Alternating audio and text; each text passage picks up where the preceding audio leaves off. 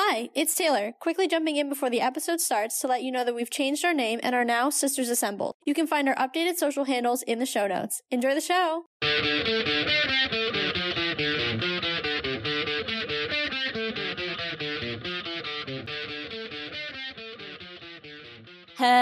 Hello, and welcome to another episode of the Let's Talk Marvel Fan Theories podcast. I'm Taylor. And I'm Katie, and we're two sisters and borderline obsessed Marvel fans who have been following the Marvel Cinematic Universe closely for years. And now we want to share our MCU discussions with you. We chat about our own predictions and theories, plus some of our favorites from online, and our reactions to all of the Marvel content that's considered MCU canon, including the Disney Plus shows and the movies, as well as the Marvel news you need to know.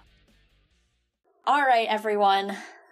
We're going to start off this episode simply by saying, if you haven't seen Black Panther: Wakanda Forever, let's just take a pause, go watch the movie, and come back. We sometimes forget to give spoiler warnings, but there really needs to be one for this one because there's a lot to talk about, and we're going to dive into it all. So, Black Panther: Wakanda Forever, all I can say is wow, but I know Katie has a lot to say, so I'm going to let her start off. I do have a lot to say, and I'm not I don't want to give it all away because we're obviously going to get into, the meat of this entire film, but, we had so many concerns going into this film, and I think for very obvious reasons to where this franchise is, the direction we thought it was going to go. I mean, there were a lot of very obvious reasons, and to say this film delivered is none other.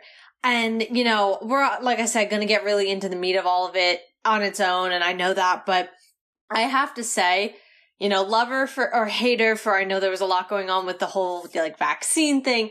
Letitia Wright just delivered such a performance in this film, and, obviously we knew there was going to be a huge weight put on Shuri now that T'Challa is no longer around, but she genuinely, I can't even describe the performance she put on in this film to really you just felt her pain. You felt all her emotions. I mean, Shuri was such a background character, I feel like, for a while, and not in a bad way. She just was, not the main character, and actually being able to delve into who she is, I didn't know I needed that until I watched this movie. Yeah, I mean, just the character development within this as well, even going from movie to movie, like you pointed out, we knew that a lot of this was going to have to fall on her shoulders, but when you were saying that, I thought about Shuri from the first movie. She's comic relief, she's funny, she's the meme, she and Peter were going to be the meme buddies. Yeah. And then, just like Peter,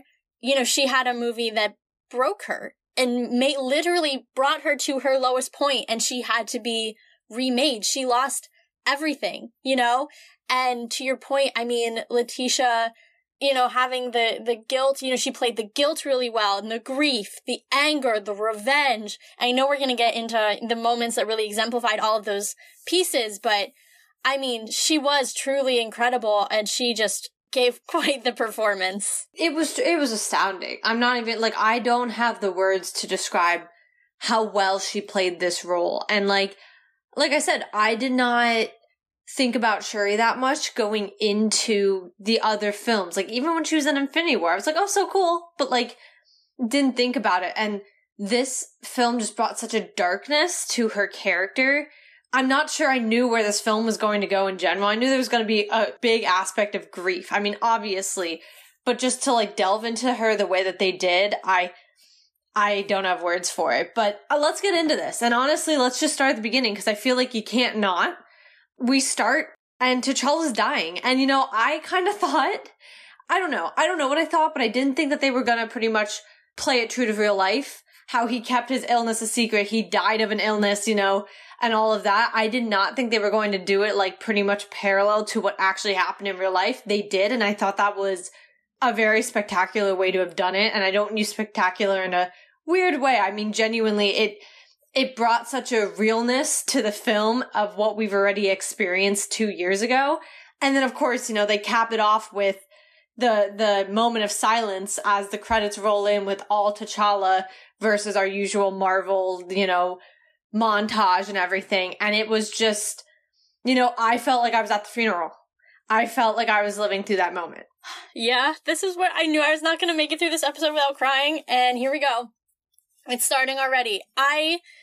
First of all, I didn't think we were going to see his death. I thought he was going to, I mean, we obviously didn't see it, but, like, I didn't think that they were even going to do that. Like, I don't know what I thought, but I didn't think that, you know, like, I thought he was going to. I definitely knew we were going to, because I didn't know it was going to start that way, but I definitely knew they had to, because I felt like it would feel very incomplete if they just were like, T'Challa died. You know what I mean? Well, I mean, I knew they were obviously going to address it deeper than that. I guess I just didn't really think about them, like, actually depicting that moment for those characters, the ones that survived. I guess in my head, when I was picturing it, it was he died in battle, and he was away, and they found out that he died in battle, and they brought the body back. That still is a direct ramification, and you're still addressing it, but it wasn't going to be they were there with him trying to save him.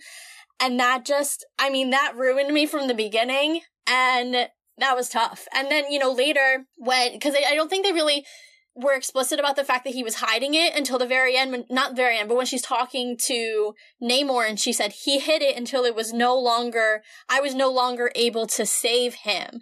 And I was like, oh my God, they're playing this, to your point, so close to Chad. And obviously Chad, you know, sought help for it and was being medically treated. Right. But, you know, he did keep it from those closest to him until it happened. And so that, you know, playing that so close to reality and then opening it that way, and the way that it then falls on Shuri, the grief was, I mean, you see how that eats at her for the rest of the movie. It was very emotional, and I'm going to cry a lot during this episode, listeners. I'm going to try to keep it out of your ears, but it's going to happen, and I apologize in advance. But this one, I mean, I cried so much. So, full discretion, some of us are a little bit more emotionally stable, so I will keep us on the stable side, as Taylor is not able to. Or some of us are just a little more empathetic, I like to think. I will say, I didn't cry during the film. There were moments that very much moved me, and we'll get to the one scene, and it was towards the end, so I'm not going to bring it up now, obviously. We'll move as well as we can chronologically, just to make it easier to cover, of course. But I'll get to the scene that did, you know, I felt a little bit teary-eyed, didn't, like, cry or anything, but not to say that I wasn't moved. I was moved from the very start. But yeah, I mean, that was a lot. And I mean, the funeral, of course, like, I thought what was really, it was a beautiful funeral, of course. I mean, like, it just was the white instead of the black.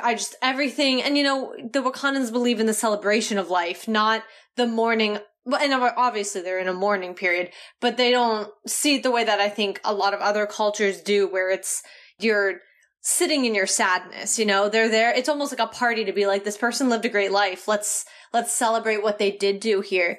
But I thought what was also, and I'm going to use the word beautiful probably 17 million times throughout this episode, just because the movie was truly beautiful. But what stunned me was the almost like opposite of what, you know, everything we're seeing is this amazing celebration, and you could just tell, and you're feeling Shuri's emotions of, I hate this.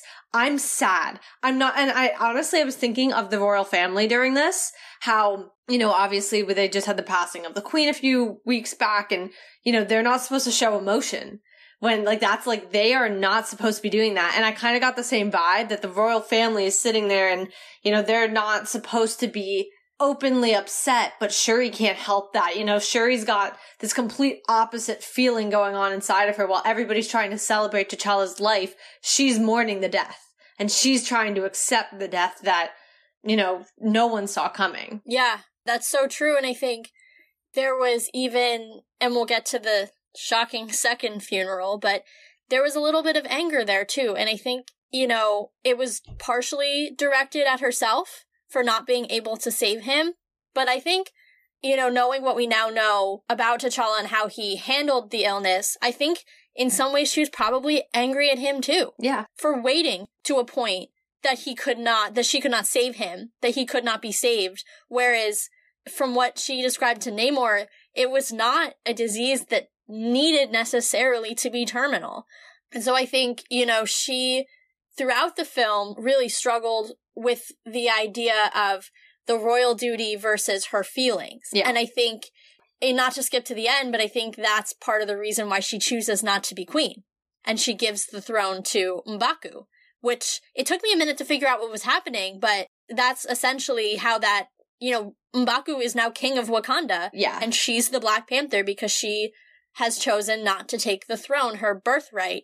Well, technically it wouldn't have been her birthright until the passing of T'Challa, but, now there's a whole other thing, and I'm sure we'll talk about, the succession, because there's a little wrinkle in the form of a small boy who, has now a stronger claim even than Shuri does. So there's a lot there. Yeah, and that'll be like a huge talking point to reach, but I'm going to give full transparency as we move along this film. There are things I know my brain blanked out on.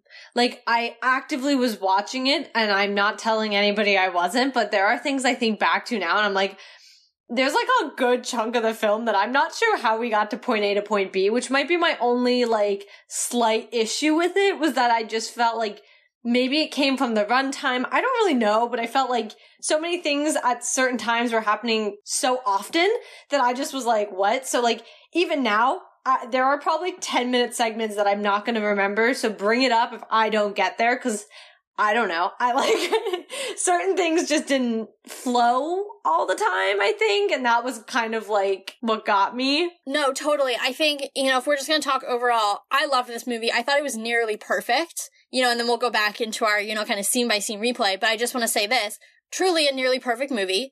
I have two small nitpicky complaints. One, the titles were too low on the screen. Every time they had the subtitles come up, everybody picked up their head in the theater because they were too low down, so that if, even in the staggered theater seats, you couldn't see over it. And I'm short, so, I couldn't see over the person ahead of me. But that's my one complaint. My other thing is just like a pacing thing. Like, yeah. I think to your point with the runtime, it did get a little slow in parts. I agree. Where I did find myself being almost like pulled out of it a little bit. But then he would have these and we'll talk about this later, but he would have these incredible, beautiful scenes that were tied to music, and they were just stunning to the point where I literally got chills, and that would bring me back in. But there were definitely parts where I was like, we need to pick this up a little bit, just a little bit. And those are my only two complaints throughout the entire film. No, and I have two complaints as well, but one of them is that I'm gonna be honest. So I was obviously watching it, but one of the people I went and saw with was our father. And I will tell you, the way you judge a pacing in a movie is of whether our dad falls asleep or not. Oh, and no! He fell asleep during the movie because there were moments that just were slower and they just kind of stayed in that slow area for a little bit, and he'd be out. But as soon as, to your point, those moments with the music, and that's always how it was done. We'd have those slower moments, and then it would get built up with a musical background, and then we'd move into something that would bring us back up to a quicker pace. He was up. So that's how I judged that I knew the movie was having these slower moments, because I'd look over and I'm like, oh, he's sleeping. And then, he'd wake up 5 minutes later because we're moving into a different sequence. And I was like, okay, so now we're back. And so that would be one of my complaints. The other complaint, and this is just, and we'll get to this, of course, in depth, is while I loved the end credit scene, I wish it wasn't an end credit scene. And I'm a little upset about the way that was cut, but we'll get to that further. And that's not oh no, it destroyed the movie. No, not at all. It's just me being an MCU fan that's going to be a little bit nitpicky about our end credit scenes, because that's my complaint every film at this point. And we'll keep it up. But anyway, moving back into a kind of our scene by scene, obviously we see this funeral, we see Shuri struggling, and her mother trying to really be there and be supportive. But we also see the ramifications of what Wakanda, with them opening their borders. And I loved that. Yeah. Because that was something that tied us very clearly to the first Black Panther, which was important to me. Continuing that storyline was pivotal to me. But I also thought it was so interesting because, like always, what do all those other nations do? They try to steal vibranium. They don't, as soon as Wakanda tries to be the bigger person, do the right thing and open their borders and say, we can help, we have this technology, we have the means to do all of this. Of course, they start to get taken advantage of, and people try to start stealing vibranium and everything else. And I just was like, once again, look, this happens time and time again. And I really enjoyed this sequence. I thought the Queen, the way she handled it was I mean, she also put on such an amazing performance. Like, it was, once again, so moving. But the way she was handling it, and I thought it was great. Yeah, I mean, I have so many things to go off of that, because I feel like that's such a meaty part. You know, first of all, I'll just say, Angela Bassett, to your point, is just a superstar in this movie. She plays the brokenhearted matriarch so well. And I'm sure we'll get to this, but the way she sacrifices her life for Riri, a girl she never even met, never even met before, you know, a girl who, in some ways, she could blame for having her daughter abducted, you know, being the reason her daughter was abducted and almost losing the last member of her family. She died for her. Like, it just showed the class, the nobility. And N'Jaka brings this up too, you know, your dad was a hypocrite. The king, T'Chaka, in some ways, he killed his own brother. So it's interesting then to see that the way he describes, and I'm getting on a small tangent here, and I'm sure we'll hit to that scene in a second, or later down, but, you know, he says, your brother was too noble to be king. But where did he get that nobility? I think we saw in this film that it was from his mother. You know, she is the moral compass, and she is the strong, you see that waver a little bit, you know, when she demotes Okoye and fires her as general, you see that moral compass waver. But other than that, for the most part, she is strong, steadfast, and quite frankly, fantastic. And Angela Bassett just was ridiculous. She was so good. You know, and then going back to your conversation about vibranium, I think it's so interesting too that they were not, you know, they didn't shy away from the conversation of, well, what would have happened if the vibranium didn't land in Wakanda, but it landed in America? Like, what would America have done? And the fact that Ross, you know, points that out, you know, is so important, because that's a very different ending. And when he says, you know what they could be doing with that vibranium, and yet they don't. It's almost a gift, you know, that it landed there with a people who have a sense of responsibility. And even though, you know, they may not share their, you know, vibranium with others, that's because they know that they're the only ones who are going to take care of it in a way that's not going to start World War III. Yeah. You know, like, it was such an interesting conversation. And then my last point, going off of what you just said, because again, it was so meaty, was the idea of, you know, continuing storylines from the first Black Panther. One storyline that I didn't really think about, that Ryan Coogler was so smart about continuing, was the complete destruction of the heart-shaped herb, and using that as the reason that T'Challa died, and, you know, the fact that there was no Black Panther until Shuri was able to recreate it. Like, the fact that he was able to use that to write around Chadwick's passing, but also continue a storyline. I loved the fact that we didn't just, you know, glaze over the fact that there really weren't any. There should not have been any heart-shaped herb left. There should be no Black Panther. And I just thought that was absolutely brilliant. And I loved the fact that, you know, we didn't drop that storyline, but then also enhanced it because of some of the unfortunate off-screen circumstances. Yeah, I mean, so you hit, like, a lot in the span there. I know, sorry. Your thought, like, brought up so much for me. Yeah, hold on. We like skipped 17 things and went 4 ahead and 5 backwards. So, as far as the vibranium conversation, to your point, I mean, I thought it was an interesting thing to have picked up, especially because, you know, we talked about it a little bit in the predictions. We brought up, we're like, you know, last we saw, they opened their borders, and then what? You know, then Thanos came.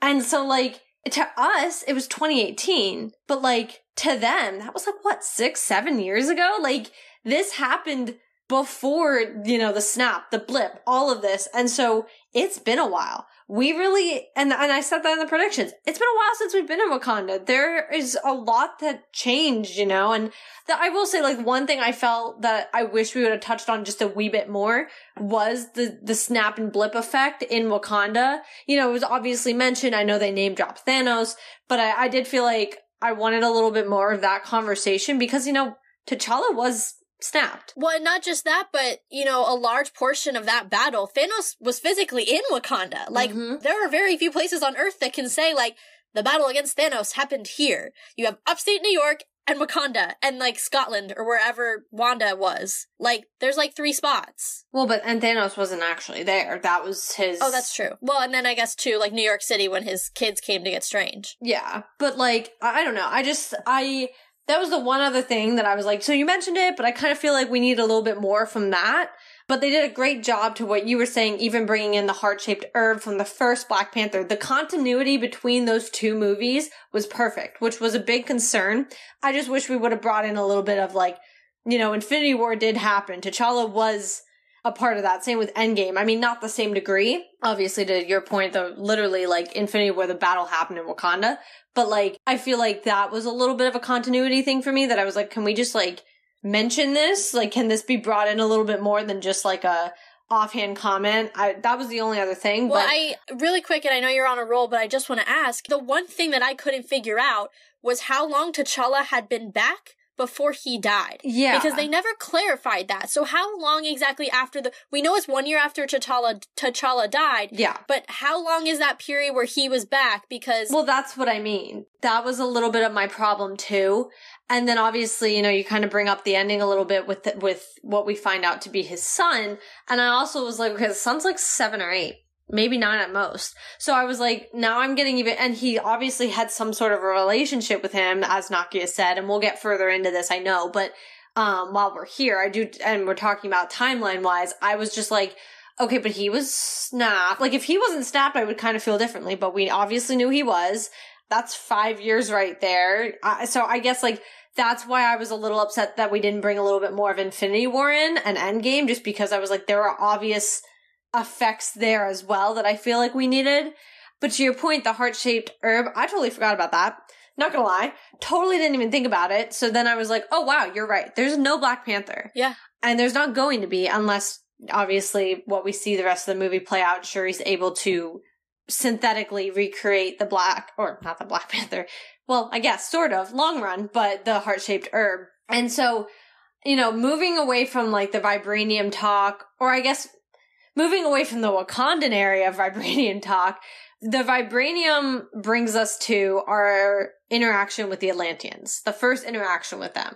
So obviously we see like they're trying to find I guess Americans, are trying to find vibranium, total American thing to do. And then here come the Atlanteans.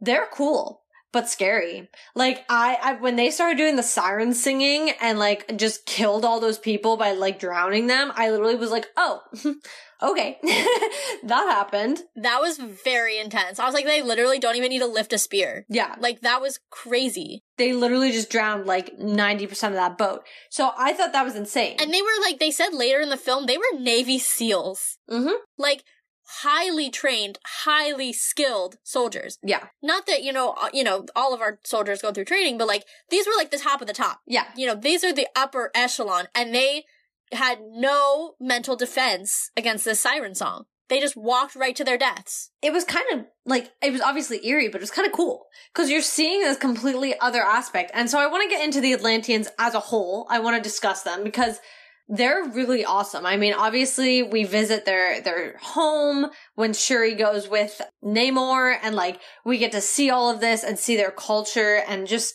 you know, obviously, like, I was sitting there the whole movie, and I was like, yeah, this makes sense that, like, they want to partner with the Wakandans for, let me say, the wrong reasons, but I could see why. I mean, they were doing the same thing the Wakandans did until T'Challa sat there and opened the Wakandans' border.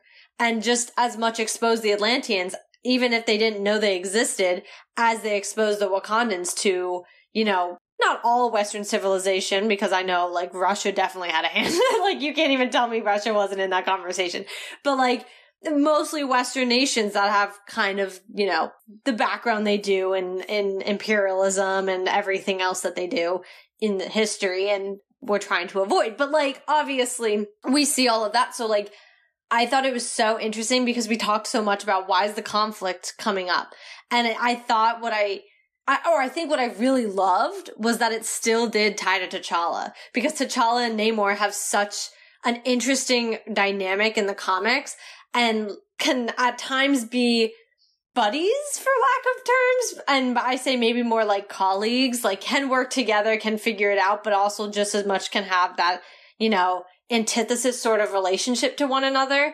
And I really liked that the conflict still stemmed from something T'Challa decided to do while he was king. And, you know, just seeing the Atlanteans and Namor and all of that, I loved it. Yeah, I thought it was amazing. And I think, you know, it didn't really hit me. Like, I got it. You know, the idea of the Atlanteans being the mirror. I'm now doing the hand motion of the Atlanteans, but like the idea of the Atlanteans being really the underwater mirror of the Wakandans. Yeah. And, you know, you kind of got that in the trailers a little bit. And then even in the marketing, you see he's always flipped upside down. Mm-hmm. You have Shuri facing up and Namor facing down and all the Wakandans with her. And it's interesting because it's subliminally working on you. You know, you're picking up these visual cues, and then you watch the movie and you're like, oh, it's like really, like, they are parallel countries. And so the decision that, to your point, the one makes unknowingly affects the other. And I thought that was great. And I think, too, like, it makes Namor, like, you know, the actor who plays him has been saying, I'm not the villain, I'm not the villain. And I think that's very true. You know, I think, like, you know, Eric, Killmonger, N'Jaka, whatever you want to, you know, call him, he is sympathetic because you're like, he just wants to protect his people from a decision that someone else made that unknowingly, you know, threatened an entire underwater society. Yeah, and it had ramifications to his people who he is sworn to protect. Right. And then you add in his childhood trauma, you know, against the surface people and what those people showed him that they were, you know, he saw some of the worst of humanity, you know, with the conquistadors in, I think, Mexico, somewhere in there. And so he saw some of the worst of humanity in that moment. And I'm not surprised then that he's traumatized by the surface people and thinks that they're all barbarians, because when you see them at their absolute worst, what else are you going to expect, right? And so, you know, it's those combinations, whereas like Eric is trying to, you know, get retribution for the black slave trade and all of those things. Namor sees, you know, what happened to the indigenous people in Latin America, which is, you know, they're similar paths in a lot of ways. And so that's so interesting. And throughout the film, I just kept thinking about how he was so similar to him, both in kind of their motivation, the way they go, you know, all that, which is a good and a bad thing, because sometimes it felt like Shuri was just fighting the same, not the same, but a very similar villain that her brother did, except they're not family in this case. Right. And I mean, I actually really, I really agree with that last point, but I liked it for that reason. And so kind of zooming out a little bit, because I think this is the point where we get to the hard part of going scene by scene, because things start to connect so intricately with other things. I felt that way, yes, especially at the death of her mother, because what was the reason? I mean, obviously, for more traditional standards, the reason T'Challa obviously becomes Black Panther, becomes king, is because of the death of his father in Civil War, and then obviously that goes right into Black Panther.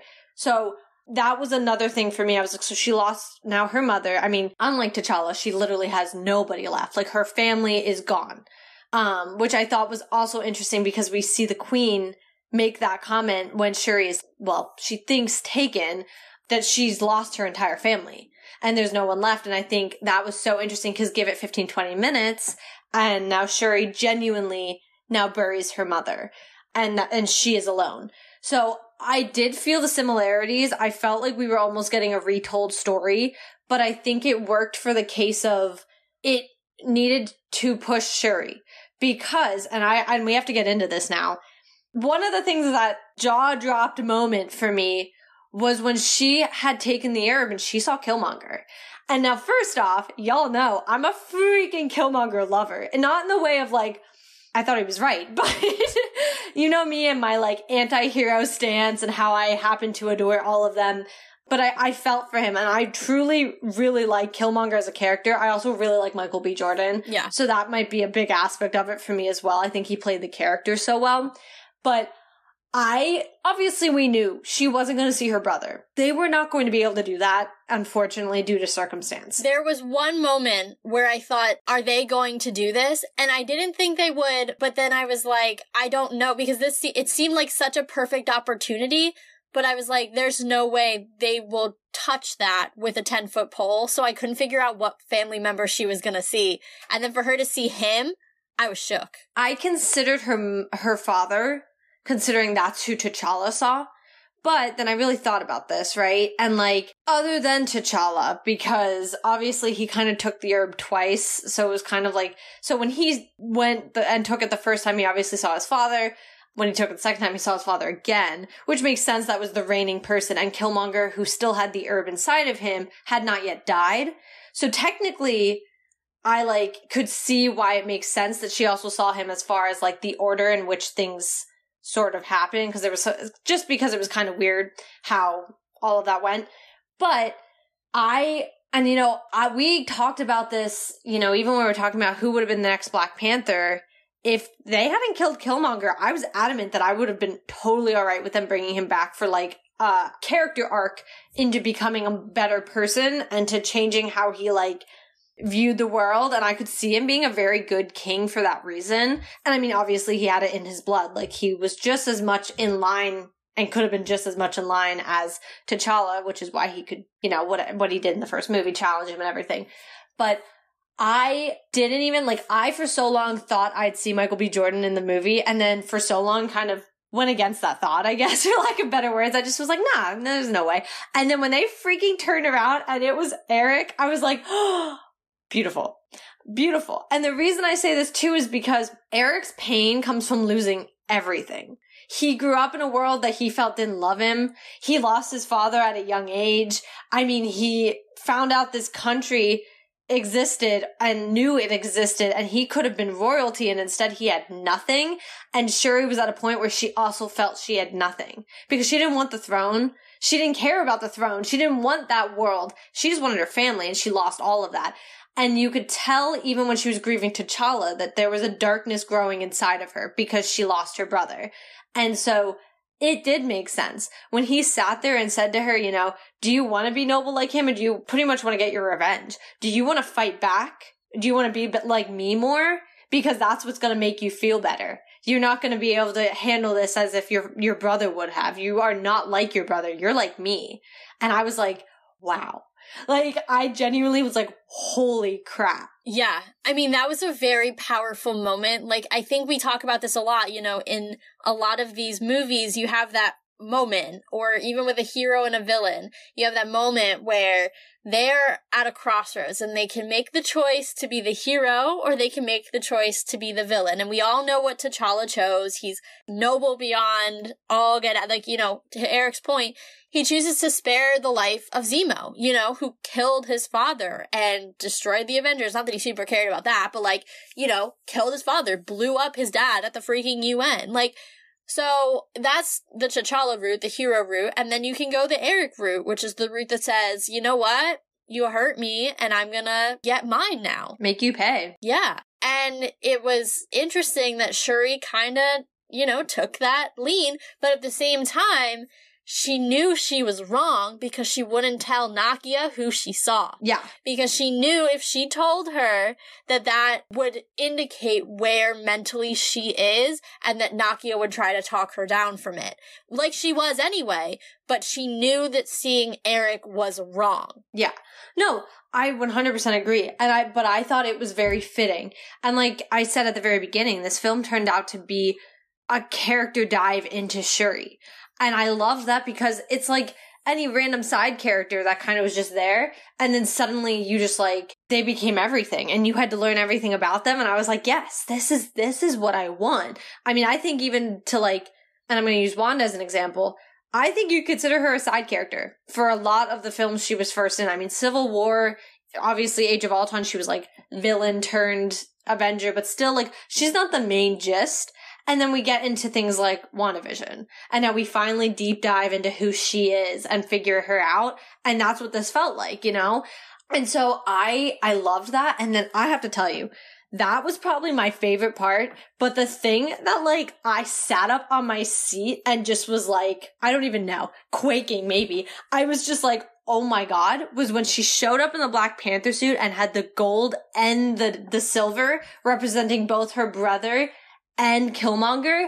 I was I can't even tell you, the feelings inside of me as I was seeing this, because I was first off, beautiful. The suit was beautiful. But also I was it so weirdly makes perfect sense, because I think she just as much was shaped by what Killmonger did and said to her also in that moment, just as she was shaped by what her brother always did. And I think she had both of those battling things inside of her, and she accepted it. And I actually really like that. She accepted the darkness that represented Killmonger, and she accepted the nobleness of her brother. Yeah, I actually did not catch, I could see the gold. I didn't really think about the silver accents and what that symbolized. I love that. That is so interesting to like think about, and how she was shaped by both her cousin and her brother and their actions and their battle against one another. Because I think too, back to, you know, the original Black Panther, let's say for argument's sake, that was 7 years ago. She was pretty much like a kid, right? Like she was like traumatized, really. I mean, Killmonger, comes at her, he nearly kills her, if I'm remembering correctly. Yep. Like, you know, as a probably 15 or 16-year-old girl, that's traumatizing. But then to take that memory and have him be the one who guides her in her first mission as Black Panther, and use that as fuel, and use him almost as an excuse to do what she wants to do versus follow the light of her brother, which she knows is the right path. That's really smart. That's really smart. But I also think there was an aspect to it that both could be a right path, because I think we saw what that outcome was. She took the want for retribution, which would have been Killmonger's way to go, and she drove her mission that way, but she ended it like her brother would have. So I think, once again, you see how these two men shaped her in a way that, I mean, obviously you expected it for her brother. I mean, it's her brother. She grew up with him. I mean, they spent all that time together. But seeing how Killmonger also impacted her and shaped how she thinks, and how she became that perfect mix of both of these great men, because at the end of the day, Killmonger very much was still a powerful leader. You know, he still had some very redeeming aspects to him. He just wanted revenge, and he let that drive him too far. And it's almost like she learned that lesson and was able to bring in T'Challa and how he thought, to make sure she didn't end up still like how Killmonger did. She still spared Namor at the end, and she still made a deal with him to keep their people separate and, you know, everybody okay. I mean, they didn't go to war and everything else. So I just thought that was like probably the best part of the movie for me, to see that symbolism and just to see how she became both of these extremely powerful and smart men that impacted her so much in her life. Yeah. I think the next thing I want to talk about is that relationship between Shuri and Namor. We dove into the Atlanteans, but I want to talk about their leader. And I want to talk about specifically his relationship to Shuri, because I thought that was very interesting. You know, he is so kind to her at the beginning, you know, and he not wrongly believes that they have a lot in common, you know, as nations. And it's true. And so I don't think, you know, other than his end goal, I don't think that his idea of an alliance is completely out of left field. In fact, it's quite reasonable. Obviously, again, like, the idea of burning the surface world, maybe not so great, but, like, other than that, totally solid. I also want to get your thoughts on this. Like, was there a little bit of, like, a vibe between those two? Because I thought I was picking up on that, and then I was like, but am I supposed to be picking up on this, or am I just being sensitive? No, I'm not gonna lie, there was some sort of a vibe. I don't really, like, know how to put words to that one, but I did for a second, like, he asked something about, like, will you do it with me? Or something, like, the way he said it, and my thought was, well, now, wait a second, he is, like, a king of a nation, and she's, like, a princess of Wakanda, so I was like, wait a second. Not necessarily feeling the vibe of, like, yeah, they like each other, but it was more of, like, a, you know, so many nations, especially in the past, married off their, like, kin to, like, create alliances. So I was like, is this, like, where this is gonna go? I was like, this is kind of weird. So I don't know. There was a weird vibe going on. But to your point, he was so kind to her. And I think, you know, I had a lot of respect for her also in that moment where she used her title, which I think Shuri avoids doing a lot, to pretty much convince the Atlanteans, you know, let me talk to your king. Let me go to your nation. Let me, like, we can figure this out. And I had a lot of respect. And then obviously Namor was like, let's burn the entire world above. And you can rule up there and I can stay down here and we'll be safe because there will be no one left to try to, like, come after us. And I was like, that feels a little extreme. And I feel like maybe there's another way to have handled it. Though I do understand, and we kind of talked about it a little earlier, I understand his pain. I mean, her brother made a choice that unknowingly really impacted a massive nation and, you know, was putting his people at risk. To Namor's point, he is king of those people. What he was doing was to protect his people. So while it was really extreme, he was doing it for a good reason. But honestly, they're terrifying. Like, they ran all over Wakanda like no other. I was terrified. Not gonna lie. I was like, wow. Yeah, I mean, they completely outmatched them, and I'm gonna come back to that point in a second, but one thing I do want to say, like, one of the moments that truly gave me, like, chills in the film was when she's touring, like, he's giving her that, like, tour of Talokan, and, you know, they're playing the music. Like, that was one of those moments where I was like, Ryan Coogler makes beautiful films. Yeah. Like, oh my, there were just a few where it was that one, and then there was another one where they were moving, when they were evacuating the city, and they had the music, and they were showing the plane, or I guess they were planes, lifting up the supplies and the people. Like, those shots were just, I was like, I don't know if I've ever seen anything more beautifully shot than this. Like, beautiful movie. But going back to kind of the conflict between the two, like, let's not forget, when Shuri spared Namor's life, yes, she spared him, and she would have killed him. She could have killed him. That was obvious. Yeah, but that's where she decided not to be Killmonger and be her brother. Right. But at the same time, it almost would have been like, the scales would have been even, because everyone else that she loved, Nakia, Okoye, M'Baku, Aneka, they all would have died. Yeah. Because they were all at the very edge of that ship, on the end of an Atlantean spear. So it would have been like, yes, I got my retribution, but I lost everyone else I love in the meantime. So I thought that was interesting as well. Like, you can choose to, finish this journey of retribution you're on, or you can spare the people you love. Your choice. Yeah. And I thought it was great because, I mean, seeing her as Black Panther was awesome. Yeah. But I also like, because Shuri's a genius. And obviously we know that with all the tech she builds and everything else, but like, she has a different form of battle wits than her brother, because she can read a situation much differently.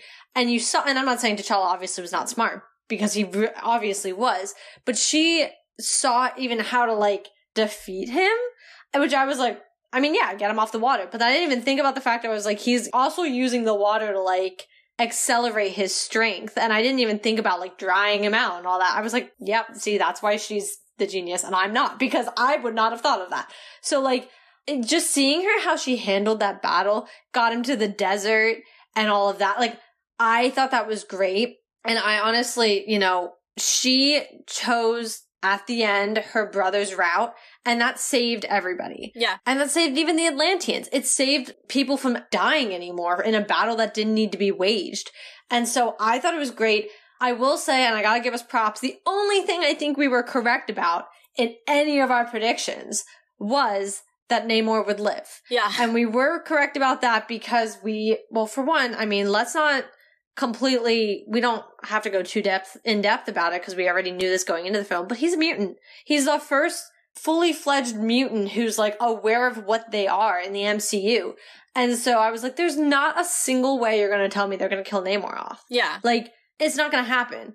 But I loved how that was handled, and I thought it was so well done. But I will say, I even down to the fact that we see him talking to his first command. I don't know who she is. I don't even know her name. Namora. Okay, that's right, because I was like, interesting. Is there like a connection here? And then I was like, I don't know. She's a comic figure. Like, she exists in the comic, and their family, I think they're like cousins or something. Okay. I don't think they're like romantically involved though. But I also I didn't think that, but I was like, I don't know if because they kind of share. Well, I'm just saying in the comics. I don't know that they are, but I also feel like I thought I read somewhere that he does marry his cousin at one point, and it might have been Namora. So we'll get back to you in the blog on that one, but she does exist in the comics. Okay, yeah, I just blinked on her name, but that's right, because the reason I blinked was because I totally forgot. It was like pretty much Namor with an A. But, we even see him saying like, they're gonna need us one day. Like, but he's aware of the fact she let him live. And he did what was right for his people at the end, too. He knew that was what was going to be right, because he just as much was taking revenge on the fact that, he wanted to help his people, but Shuri stood in the way. The Queen stood in the way. That was his revenge. So I think it was interesting because we saw that parallel in him too. We saw what he was fighting and going through, and he at the end also chose the noble route to save his people and to just call the end to this war. Well, yeah, and I'm not gonna lie to you, when he stabbed her with the spear, yeah, I literally jumped. I was like, I mean, logically, I know you're not gonna kill this Black Panther, right? Like, obviously they didn't kill T'Challa because they wanted to kill T'Challa. We all know why that happened. Yeah. But knowing that, I was like, you're not gonna kill her. Mm-hmm. Like, I know that, but I still was so horrified, and she looked so confused. Like, this is not how this was supposed to go. I had a plan. You were never supposed to find a spear on the beach and stab me. This is not it, dude. Like, that was crazy. And then when she has I don't even know if you would call it physical strength, mental strength, to chop it off and pull herself. Oh, I had to look away. Off that spear. I was like, don't you dare ever tell me Shuri of Wakanda is not a total baddie, because, oh my god. Yeah, no, I had to look away during that. I don't do well with some of that. Even when she was, like, scratching him with the nails, I was like, literally cannot watch this. I don't do well with that. Can we talk about the permanent damage she did to the wing? Yeah. I don't know if it's permanent. I don't know how he heals, but, like, she cut off his wing. I mean, I would assume it's pretty permanent. It's like when you chop off a finger, like, I don't really think you're probably gonna put it back. But he heals so well in the water, and he's a mutant. So, like, you can't really compare him to a human chopping off a finger because... Yeah, but I guess, like, healing is one thing, but, like, okay, I'm gonna think of something really dumb here. But I'm thinking of, like, Percy Jackson, right? How he also heals in the water. But, like, he can heal, like, scrapes and stuff and get strength from it, but like I'm pretty sure if he lost like an appendage, which is what we have to assume the wings really are, he's not gonna like grow it back. Well, yeah, he screamed in pain. Yeah. So I guess like that's where my brain goes with that, is I'm like, I don't think he'd like grow it back. I don't feel like that's a possibility. Cause like it's part of him, yes, but I don't think he's like growing back pieces of his body. Like he's not like Groot level. All I want to say though to that is, and we don't need to go any further into it than this, is I just don't know, you know, he's only been in one movie, and now he, like, isn't at full strength anymore. Like, I just don't know that they're going to have weakened him this early on with a permanent... Who's to say he's not at full strength? The only thing he doesn't have is his one wing. To be fair, I mean, he still has everything else. You saw him try to fly with only the 3 out of the 4, and he was having issues. Okay, but you can learn how to... I mean, how do people who lose limbs continue life? They learn how to live without it, right? So, like, he very much can adapt to having 3 out of 4. It's not like she cut both of them off. She still has... Or he still has 1. I could see him learning to adapt, or finding a way to, like... not necessarily fix it, but I mean, like... Get a little, like, bionic wing, you know? Just, like, attach it. That'll work well in the water. If it's vibranium, it will. Alright, well, anyway, I guess what we'll have to do is, you know, listeners, if you saw that scene where she comes and flies on the ship with him, and they tell their people to stop fighting one another, they come on the airplane, and you see the full body shots of both of them, if you guys happen to notice if he has all 4 of his wings, shoot us a tweet, because otherwise we're gonna continue to argue about this until we go see the movie again. I don't think he has all 4, but I think he will learn how to adapt with having 3. He's a mutant. I'm saying, in that scene, you can probably see, because he's been in the water, clearly he's healed, you can probably see whether or not it grew back. Okay, fair. I just don't remember after seeing that scene, because I wasn't thinking about it, because I was more thinking about how'd she heal from the spear, but she probably put in a bead and, like, you know, it helped heal her. But anyway, I was just curious about, like, whether or not he was gonna come back. Yeah, no, he definitely will. But before we get to the ending, because there's 2 things I want to talk about with the ending, for obvious reasons, let's talk to our, like, on-the-ground kind of people. So we obviously get our introduction to Riri. She played, like, a much bigger part than I think I anticipated, which loved. Absolutely loved. Loved her. I think she's freaking hilarious. And when Okoye's like, you can fight him off with your heater, I just was like, oh my god. Like, the interactions were so good. Those 2 in a room together, I could watch for hours. Yeah. So good.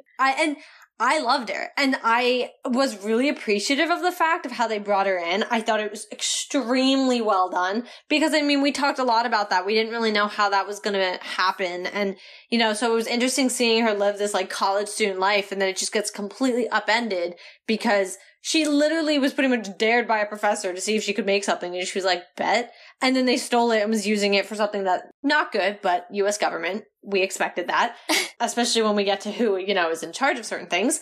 But yeah, I loved her. The only thing that I like didn't love was her Ironheart suit. Just gave me Big Hero 6. And I just didn't love it. Like, it looked fine as far as, like, I'm not saying the CGI was crap or anything. I don't know. Like I said, it gave me Big Hero 6, and I just wasn't vibing. Yeah, I think the general consensus I've seen online is that the design of the suit was not everyone's favorite. Yeah. Now, knowing that they're filming the show and the VFX have to be done after, it's entirely possible that knowing that the fans were not, for lack of better term, a fan of this particular design, they can always redesign it and rework it. Because I also thought it was just a little, I don't know, it was a little soft looking. Like, the edges were too soft. It was, I think there's a way to do, and obviously I don't want it to look like Iron Man because she's not Iron Man. She Right. has a completely different identity.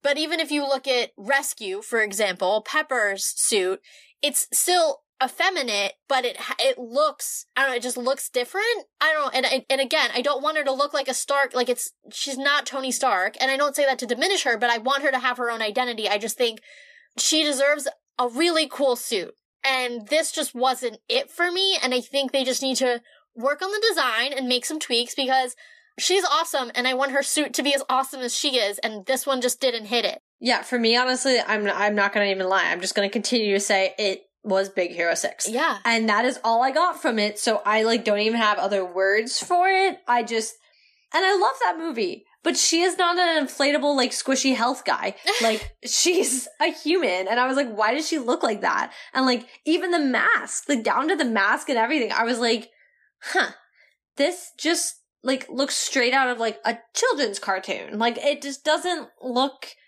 I don't know, especially considering she's a college student, it felt like it was lacking a maturity level. I don't know. It just didn't seem right. So I didn't love it. That's the only thing. I liked her. I thought she was awesome. It makes me even more excited for her show, because I think while it's still going to be a sense of an origin, it was like, once again, bringing like Wanda and Pietro in from Age of Ultron. We got an introduction to them without having to like go down that full origin story route. And it was how we used to do it back in the day in the MCU, you know? And I really, really do like that. Don't get me wrong. I've loved the shows. I've loved the origin story shows, but I really did enjoy having, you know, back to the OG, bringing somebody in a film, introducing them there, and then they can go on their path, you know, from whatever. So I loved her, and I'm so ready for her show. Totally. I am so excited to see her again.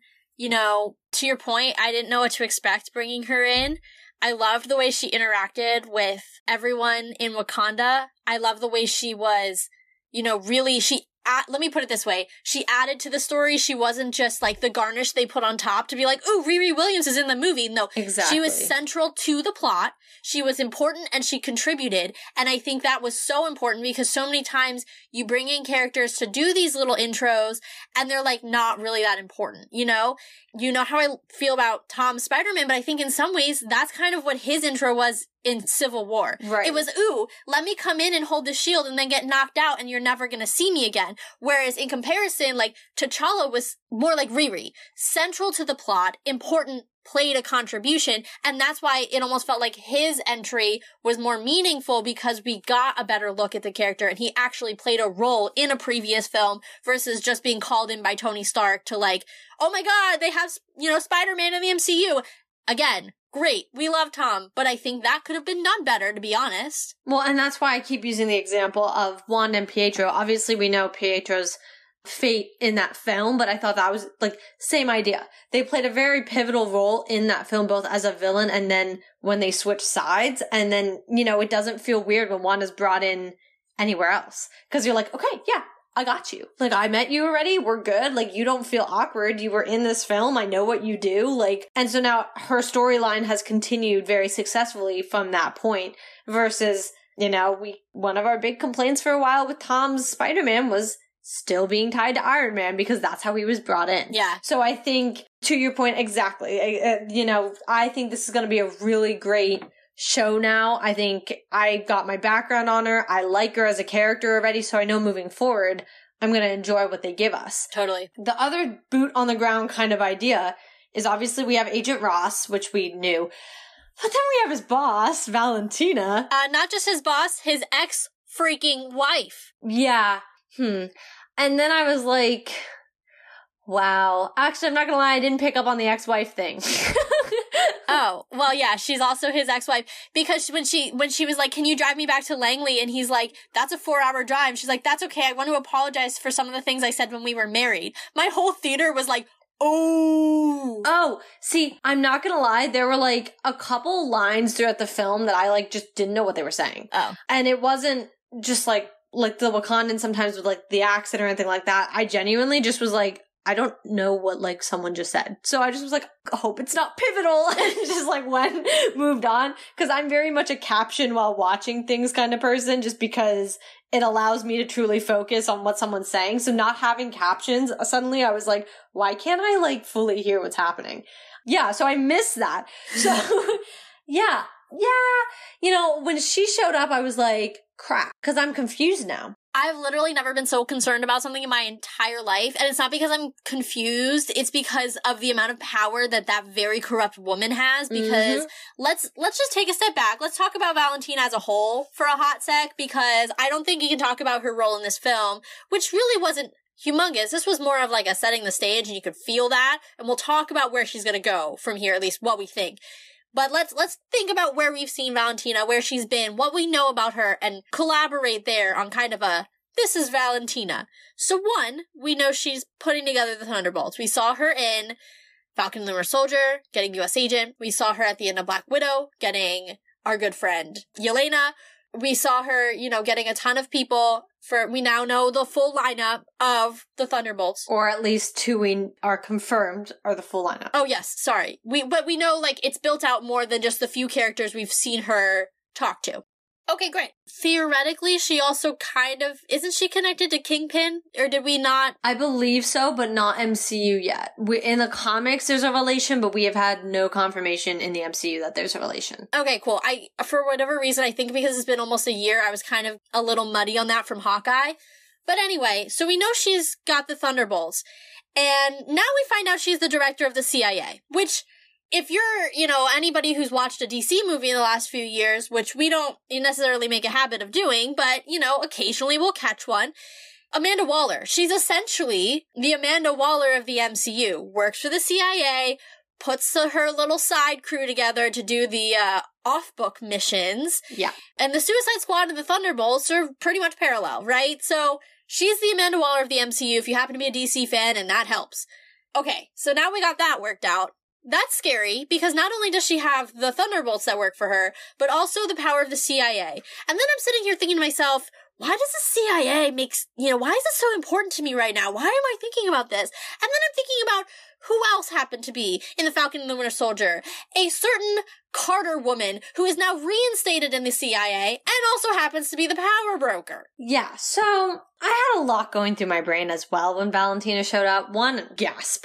But two, I just was like, okay, part of this made sense because I'm thinking of Nick Fury, director of S.H.I.E.L.D., puts together the Avengers. I was like, I see the parallel. Yeah, I totally see where we're going.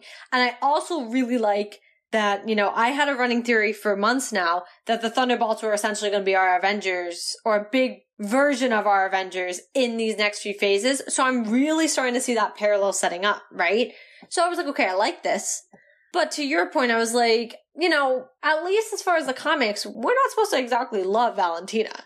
Has she done anything technically yet in the MCU? No. Except for try to get Hawkeye killed. Well, yeah. Except that. But I mean, other than that, which I like, you know, only 2 people really fully know what happened when they were on Vormir, so I kind of was like, I could see where, like, you could argue and why, like, it was a convincing thing for Yelena. I could see that. Her being head of the CIA definitely makes a lot more sense as to why people like Bucky would join the Thunderbolts, because he sees that as a good side. Well, there's an air of legitimacy there, right? Exactly. Yeah. And I think he would see that very similarly to Nick Fury and S.H.I.E.L.D. and all of that. Obviously, S.H.I.E.L.D. had Hydra going within it, and I'm almost wondering if we're going to have a version of Hydra growing within the CIA now. That is something for me. Well, yeah, you know, that makes total sense thinking about Sharon and her, you know, how corrupt she is and how she's basically using the resources of the CIA to further her own mission. So I think that totally makes sense, whether it's as organized and formulated and culty as Hydra within S.H.I.E.L.D. or whether it's more informal, hey, you want to make some money on the side? I totally see that. Where do I think this is going? Oh, this is all going to come to a head in New World Order. 100%, because who makes the most sense to handle these type of governmental issues? None other than Captain America. Yeah, my only thing is I'm not sure how hard that's going to hit in there, just because the Thunderbolts comes out afterwards. I can see where one thing can lead to the other, but I mean, we're still going to obviously get the Thunderbolts, which is going to be tied to Valentina. We already know this, so I don't know. Yeah, I still think, though, I think Sam's movie is going to help set up the Thunderbolts for sure. I think she's going to have a role. I don't think you're going to have a Captain America and a CIA that has been shown to be corrupt in multiple ways. Now, we don't know if Valentina and Sharon are working together, so that's still TBD. But we know, at least as it relates to Valentina and as it relates to Sharon, there's some corruption going on, right? So, you know, I don't think that that's something that a Captain America movie is going to ignore. I agree. Because as we've seen with Steve as Cap, he goes, you know, he stands for righteousness. And even in Sam's, you know, brief time we've seen him so far, he stands for justice and the right thing and equality. And I just don't think that that's something that's not going to be at least a storyline that's going to be furthered as maybe a B or C plot within Sam's movie. Oh, I think it's going to be furthered. But what I'm actually fully convinced of is it's going to follow sort of the order of the first Captain America trilogy. Because I'm going to assume Sam's going to get his own. And I would not be surprised if it more so comes to head in a second Cap film like it did in The Winter Soldier, where that's when Hydra fell. I would be pretty on board with thinking that way, that maybe there's some, you know, connection. Obviously, we know the leader's gonna be, like, the main villain in that, so we, you know, maybe he's gotten in with the CIA because of Valentina, or, you know, there's some dirty deals, the power broker, who knows, blood, that's all a connection. But I could see there being connections there, but I don't think anything is gonna come to head until after the Thunderbolts, which would be another Cap movie. I will say, like, I'm a little sad because I'm getting really excited for, like, going back into the spy and government realm. I've been kind of missing that with some of this, a lot of the space and magic. And I know we've been, like, aggressively being hinted at in phase 4, but we're not there. And I just, like, I want to get there. Like, I'm missing that a little bit. And I would like to get back into that realm. Yeah, no, totally. And I think Secret Invasion is going to be huge for that. I'm really curious, you know, now seeing who's the head of the CIA, how is that going to play in? How's that show going to further this as well? Because there's no way in my head that Nick Fury is going to be like, this is fine. Like, no, Nick knows everything. Even though he doesn't, you know, have all the resources he used to have, Nick is plugged in. And so I get that it's going to be, you know, the focus is really going to be the Skrulls in that show. Of course, you know, we all kind of have a general idea of what Secret Invasion is in the comics. Yeah. But I don't think that that's something that's not going to be on Nick's radar. So, you know, I'll be curious. Are they collaborating? Because sometimes Nick, you know, works with some shady figures, some people who are in the gray zone. So, you know, are they going to collaborate? Are they going to be enemies? Is she going to be someone on his watch list? Like, I have so many questions for how the man, Nick Fury, is, like, handling this situation. Does he have eyes on Sharon Carter? Is he tracking that? Like, to your point, like, he used to be the guy with all the answers because he was the spy. Well, last we know, he's off-world, though. Yeah. So I'm gonna just put an end to that because all we know for right now is that he's off-world. So we don't know. But before we get into too far of a trail with that, let's pivot back to Black Panther, because obviously we had to talk about that little tangent, but let's pivot back to Black Panther to finish it out. Two things that I still want to bring up. One being, you talked about M'Baku becoming king, Shuri being Black Panther. I love this. One, you know, I even wrote in the blog, Shuri was never meant to be queen. Yeah. She is the Prince Harry of her family. She was never meant to take the throne. She was, to quote his memoir title, the spare. Because, you know, that's just how royal families work. It was never meant to fall on her. Obviously, she didn't want it when her brother died and her mother took the queen title. Part of that might be age. I don't fully remember, I want to bring this up earlier. Was Shuri snapped? Yes, because she comes out of the circle with T'Challa. Yeah, but they brought everybody out through the circles. Because even people who weren't snapped came out through the circles. Like who? Well, everybody. That's how everybody got to the battlefield. Yeah, but I guess my thing is like... Pepper wasn't snapped. That's how she got there. Oh, yeah. Yeah. I guess I just assumed that if they came out with a snapped person, that they were all snapped. No, and the entire Wakandan army was not snapped. Half of it was. And the whole army showed up. You know, I should have put more thought into that. I don't know. So I don't know. Yeah, well, either way. That's why I don't know if Shuri was actually snapped. So age-wise, I'm a little confused on where she is age-wise. But either way, her mom, obviously took up the queen mantle. Shuri was in a different place in life. And, I think it's really fitting that she doesn't feel like she can be queen, but she can be the warrior she needs to be. But I also... because I know we've all had to focus, and I had no problem, obviously, focusing so much on Shuri. I want to take this into M'Baku, because first off, love him. Second, he is just as much, a born king. I mean, he is ruler of the is it Jabari? Jabari, yeah. I don't know why, I, rolled off my tongue weird for a second there. Jabari tribe, he challenged T'Challa, he was trying to become king. So I very much, I appreciate that. I appreciate that she accepted that he was a better ruler than she was going to be. She was never prepped to be a ruler. He was. He had the possibility of taking that throne at any point. So I had mad respect for that, and I like the relationship. I like that he sat there and he was like, I promised your brother I was going to be here and be your counsel, and I was going to help you. I made that sworn oath, and I'm going to do that. And so, I'm excited to see the relationship between the two of them. I'm excited to see how, Wakanda's protector and their king, interact. But then that brings up the wrinkle you kind of brought up earlier, because now we have somebody who is blood-wise in line for the throne under the old king T'Challa. So now I feel like things have, and obviously we have some years to think about this, but now we have some complications. Yeah. I mean, if we're gonna go, I guess, my understanding of how succession happens, and this is based off the British monarchy, so Wakanda may do it differently, because we know they also have a challenge system, so obviously different. But so obviously we know Elizabeth, then it goes to Charles and his family, so it would be like if Anne and her kids were involved in the actual discussion for the throne. But say, for example, Anne's daughter is sitting on the throne, right? That's we'll just say that's the equivalent of M'Baku right now. It doesn't work perfectly, but that's what I'm going to say. We'll go with it. They were the different tribes, so we'll go with it. Yeah. Anyone essentially in Charles's line is going to naturally have a better... ranking, almost? Yeah, a better claim to the throne than someone from Anne. So, for example, as Charles had children, Anne just kept going down the list. Well, she was already down the list because she's a woman, and that sucks, but, in this case, we'll just say they go in birth order. They don't, but whatever.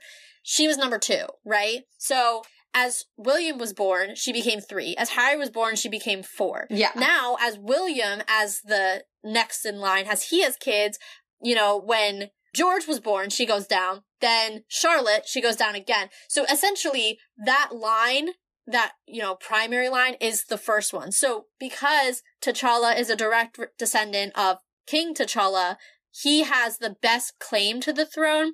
He would still technically have to, in my understanding of Wakandan politics, have to challenge M'Baku or Shuri, who's ever on the throne, unless they give it to him in a passing the way that... I would assume they have to give it to him. Because as you were kind of going through this, I thought about Killmonger. And he just as much could have been, and that genuinely I think goes a little bit more in line with the royal family idea, because he was the cousin. Yeah. I mean, there were 2 sons, and then they both had sons, and obviously one was directly in line for the throne. One, just as much had the right to the throne if they so wanted it. But he still had to challenge, right? Yeah, Killmonger did. Yeah, because it goes naturally from T'Chaka to T'Challa, father to son, but then he has a right to challenge. Yeah, but I also think they were technically the full royal blood versus, M'Baku is part of the Jabari tribe, but his tribe isn't the one sitting on the throne, technically. Yeah. So I would think, when T'Challa II shows up and, comes back to Wakanda and is being, in preparation to become the king, I would assume, and also because of M'Baku's just turn from where he was obviously in the first movie and or the first half of the first film, I should say, and who he's become, I don't think for a second he wouldn't step down when the second T'Challa becomes of age. And also his respect for his father. I mean, he made a dying oath to the man. He's not going to be like, I made a dying oath to protect your sister, but I'm going to fight your son to the death. Like, that's just not going to happen. Right. And I also think, he's doing it for Shuri because Shuri did not want to take the throne.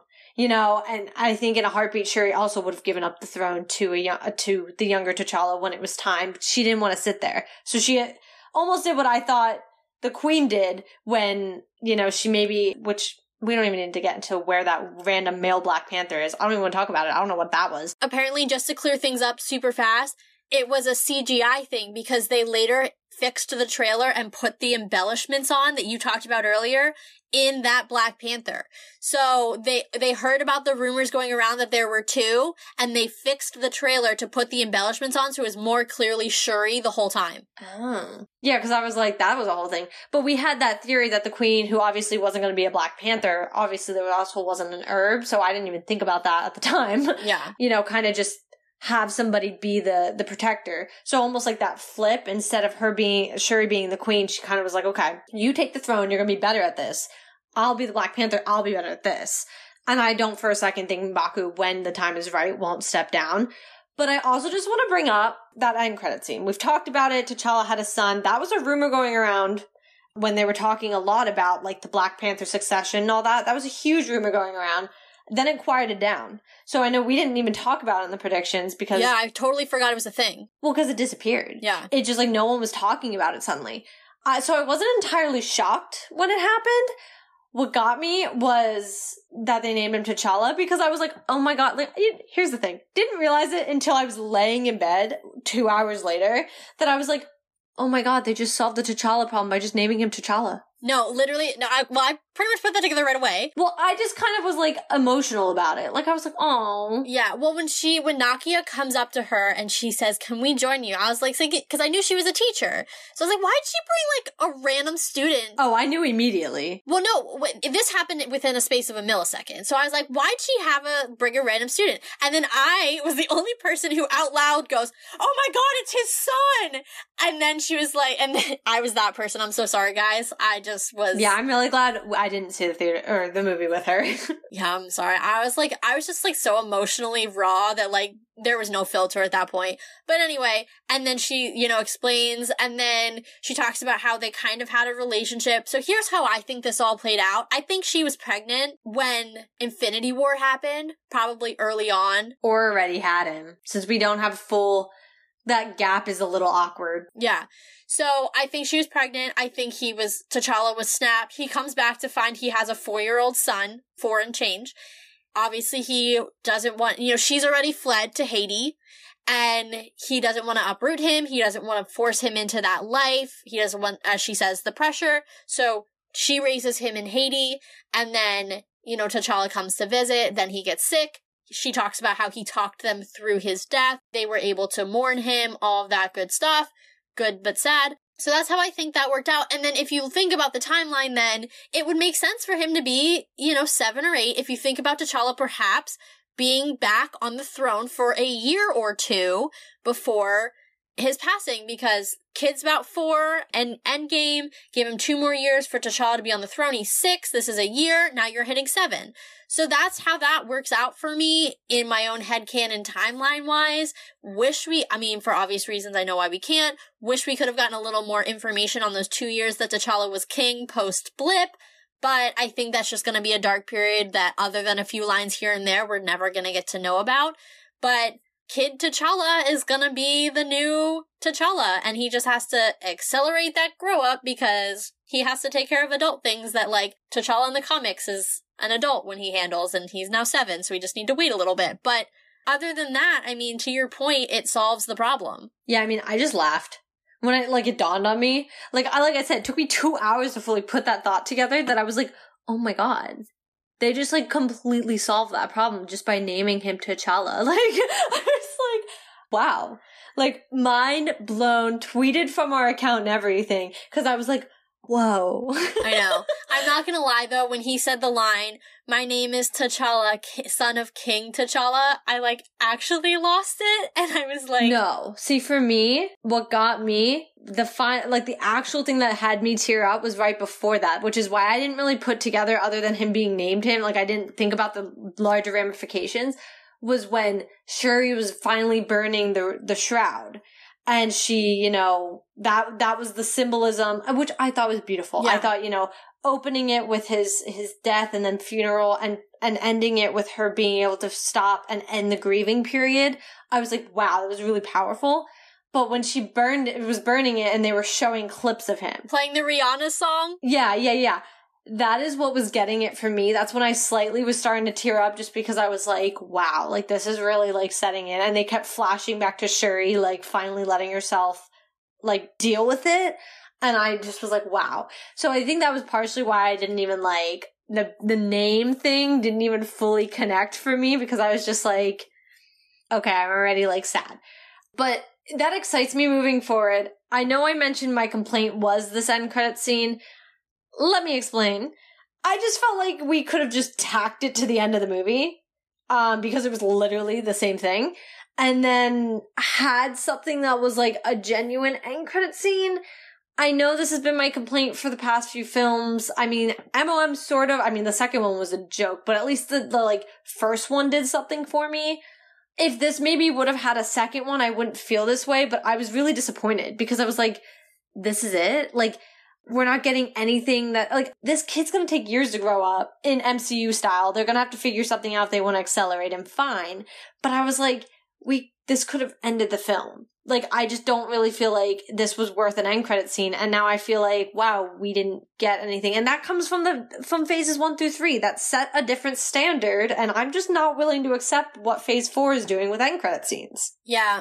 I think that's, you know, let me put it this way. As an overall phase 4 criticism, I'm totally aligned. Yeah. When it comes to this film, I'm not as upset about it, because the reasoning that Marvel gave was, it does not make sense to end this film as emotional as it is, and then be like, by the way, here's an end credit scene from something completely unrelated and not emotional at all, because that's emotional whiplash. So I get that argument, so I'm not like, yes, I would have loved like a Secret Invasion hint, because I think you and I are like laser focused on that, but I'm not as upset because I understand from an emotional standpoint why it needed to be focused on the grieving process around Chad and like all of that. And I was like, all right, for like emotionally, I'm okay with this. Yeah, like, I do understand that. I guess I just like, I don't know. Even like I said, if you would have just had that second one after all the credits, given me my time to kind of just like chill from what I watched. And like, it didn't need to be like a funny thing at all. Like, you know, sometimes they have like the most like whatever,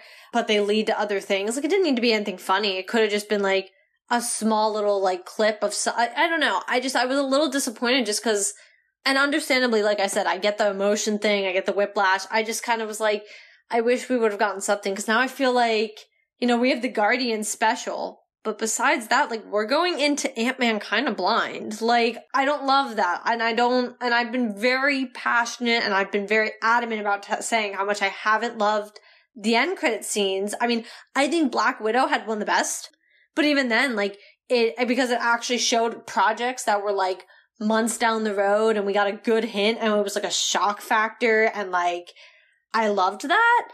And then I feel like a lot of the films since have kind of been like, at least I don't know. At least if they've dealt with the movie, like it was something more. Like, honestly, that Namor scene when he was talking to Namora, I could have seen that as the end credit scene. Well, yeah, because it leads to something else. I will say, just an example, I think of one that has done well that hasn't paid off yet, but will, is Shang-Chi. Mm-hmm. Because you see what's left of the Avengers, and that's obviously going to pay off whenever we next see them team up. You know, they're clearly recruiting. What does that look like? So I think that was one of the better ones. That's fair. Don't know how well that's going to pay off because we haven't seen it yet.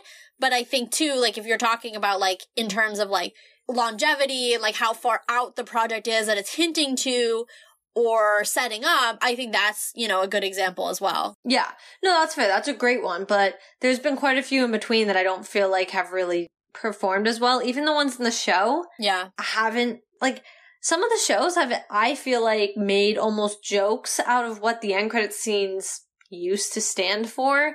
And I don't know if it's because of the shows that it feels like it's translating weird now into the movies, but like I'd rather have no end credit scenes in the shows and continue to have them the way that we used to than have like even She-Hulk. I mean, how many end credit scenes did it have? And I was like, we literally like didn't need these. Yeah. And like they made something out of something I didn't feel had to happen. So I don't know.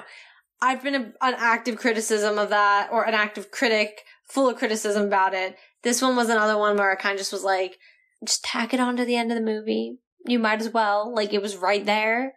But yeah, you know, that was it. That was my small criticism. But for what it gave, I absolutely still loved it. And I thought it was great. And I thought Black Panther was great. And yeah, so I'm just gonna accept it, go watch the film again, because I feel like there's so many things that I need to see again. And I hope you guys liked it. Yeah. Well, just my last piece, I'm just gonna say I honestly think this might be the best MCU movie, full stop.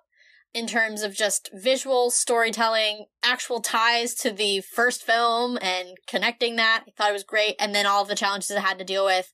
I loved this film. That's all you really need to know. Hopefully you did too. If you did, go see it again. Go support it. It's been great. And if you liked this episode and are looking forward to all of the things coming down the pike in 2023, I hate that we're that close to that I have to say that. You should subscribe to the show, because then you'll get notifications, depending on your player, for whenever we have a new episode, so you can always keep track of us. You can check out our blog as well. We have lots of supplemental stuff. Things that we can't remember during the episode, they get added to the blog after Katie has a chance to look them up. You can also look at our merch store, which is linked below as well, where we have all kinds of fun stuff. You can support the show and also maybe wear a cool bucket hat while you're at it. Also, make sure you guys are following us on Twitter at Let's Talk MFT. All our shows and blog posts and everything else go up on there. Our thoughts on the movies as they come out. All sorts of stuff is happening on Twitter, so definitely give us a follow on there. As far as looking ahead, like I mentioned, we really only have the Guardians to cover as far as content from Marvel, but we will have an episode coming out. We'll be going back to our 2 weeks for right now, talking about Phase 4, so keep an eye out for that. That will be coming out in a few weeks. But make sure you guys are keeping up with our content. And for right now, we're going on a little weird, hiatus almost from the MCU content. But continue to keep up with everything. Catch up if you haven't been able to. Because Marvel just blew your mind. So let's talk about it.